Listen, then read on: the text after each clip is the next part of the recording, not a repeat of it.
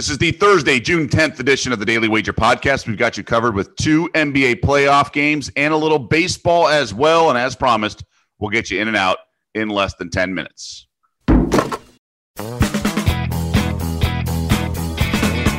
Welcome to the Daily Wager Podcast presented by DraftKings, America's top-rated daily fantasy app. I'm Doug Kazarian alongside Tyler Fulgham. Tyler, how are you, sir? Doing well. We got Joe on vacation, so just the two of us today. And then I think you're off on Friday, so I'm flying solo.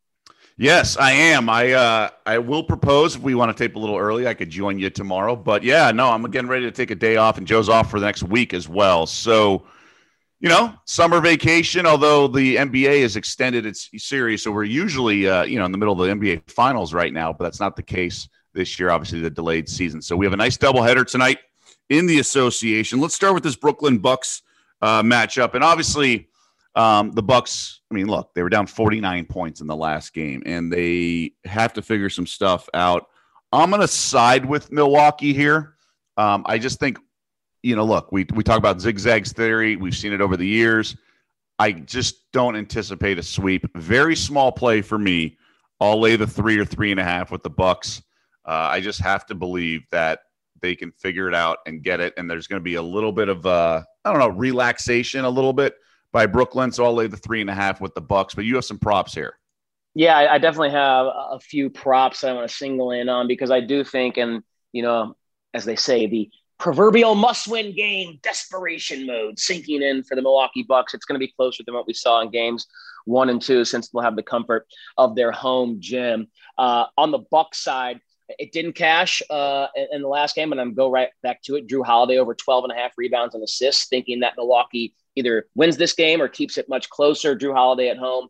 Just an awful game all around for everyone. No counting stats, no points for anyone in game 2 in a blowout. So that's when kind of the anomaly we dismiss. Other than that, Holiday's hit this threshold in every playoff game he's played outside of game 2 against the Nets. On the Nets side, Kyrie Irving and Kevin Durant. We know when James Harden is out, as will be the case in game 3, Kevin Durant absorbs the scoring that James Harden would take on, and Kyrie Irving absorbs the initiation or play creation that James Harden would take on. So that's 20 points and 10 assists, basically, that the bulk of goes to Durant in the scoring column and then Kyrie in the assist column. So I like, in order, Kyrie over 6.5 assists at -115 and Durant over 32.5 points at -110. Keep in mind for Durant and Kyrie, they pretty much only played 3 quarters in the game 2 win. Durant finished with 32 points. Kyrie finished with 6 assists. So if they get some action in a closer game in the fourth quarter, they would have cashed those in game 3. And then I'm thinking about this as well at +130 because it's pretty juicy. Blake Griffin over 10.5 rebounds and assists.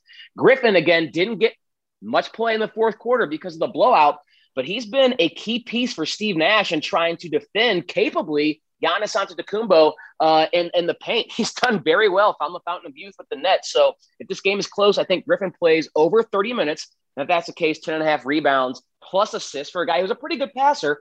That's a little soft, and I love the return at +130. All right, good stuff. A lot of options there. Look, it's a wild card game. Like, I have no idea how it's going to go, but I just just playing traditionally what should happen here with the Bucks, but obviously this is an abnormal situation with the Nets and everything, but we'll see. And typically teams that get blown out like the Bucks do tend to cover the next game, historically ATS in the playoffs. All right, the nightcap. I'm going to grab the Clippers plus the 3 points, and I'm banking on Mike Conley not playing, although signs point to his playing. I just think the Clippers will have some bounce back. Look, game 1 was sort of house money, given the game 7 win and then the quick turnaround. I think the Clippers can figure some stuff out. And Donovan Mitchell, obviously, it was spectacular, but I will go with the Clippers here, plus the 3 points. I'm kind of on the opposite side. I think the Clips' best chance to steal one was game 1 after Utah missed 21 consecutive shots in the first half.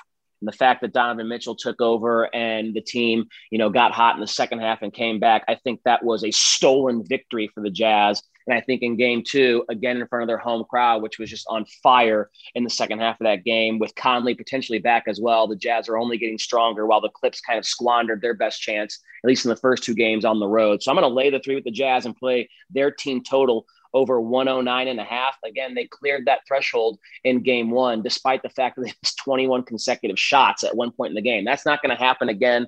The one concern is the pace a little bit for that team total, but I think Donovan Mitchell and this offense, they're just too varied and too good, especially with the way Mitchell raises his level of play when it comes to scoring in the postseason. So I'll play his total, his point prop over 30.5. And if he gets that, he's probably going to have to knock down a few threes. So I'll play his 3-point prop over 3.5 at plus 115, both thresholds that he easily cleared in game one of this series. I know they have some great defenders on that Clippers team, but Donovan Mitchell's he's like D Wade with a 3-point shot in the modern NBA. So I think he's just someone you can bank on giving you at least 30 points in every game for the rest of this postseason. Yeah, the D Wade comparisons are fair. I mean, we've heard him for so many years, but it really is so on point. And obviously, Dwayne Wade, now a part owner of the Jazz, was sitting courtside giving Mitchell some advice the other night. Okay, a little baseball. I'm going to take the Astros in the first 5. Zach Greinke's been great of late. Rodriguez of the Red Sox did pitch well against the Yankees in his last outing, but I'm going to still stick with the Astros here. I'm going to go first 5. I just kind of isolate the pitching situation. What about you?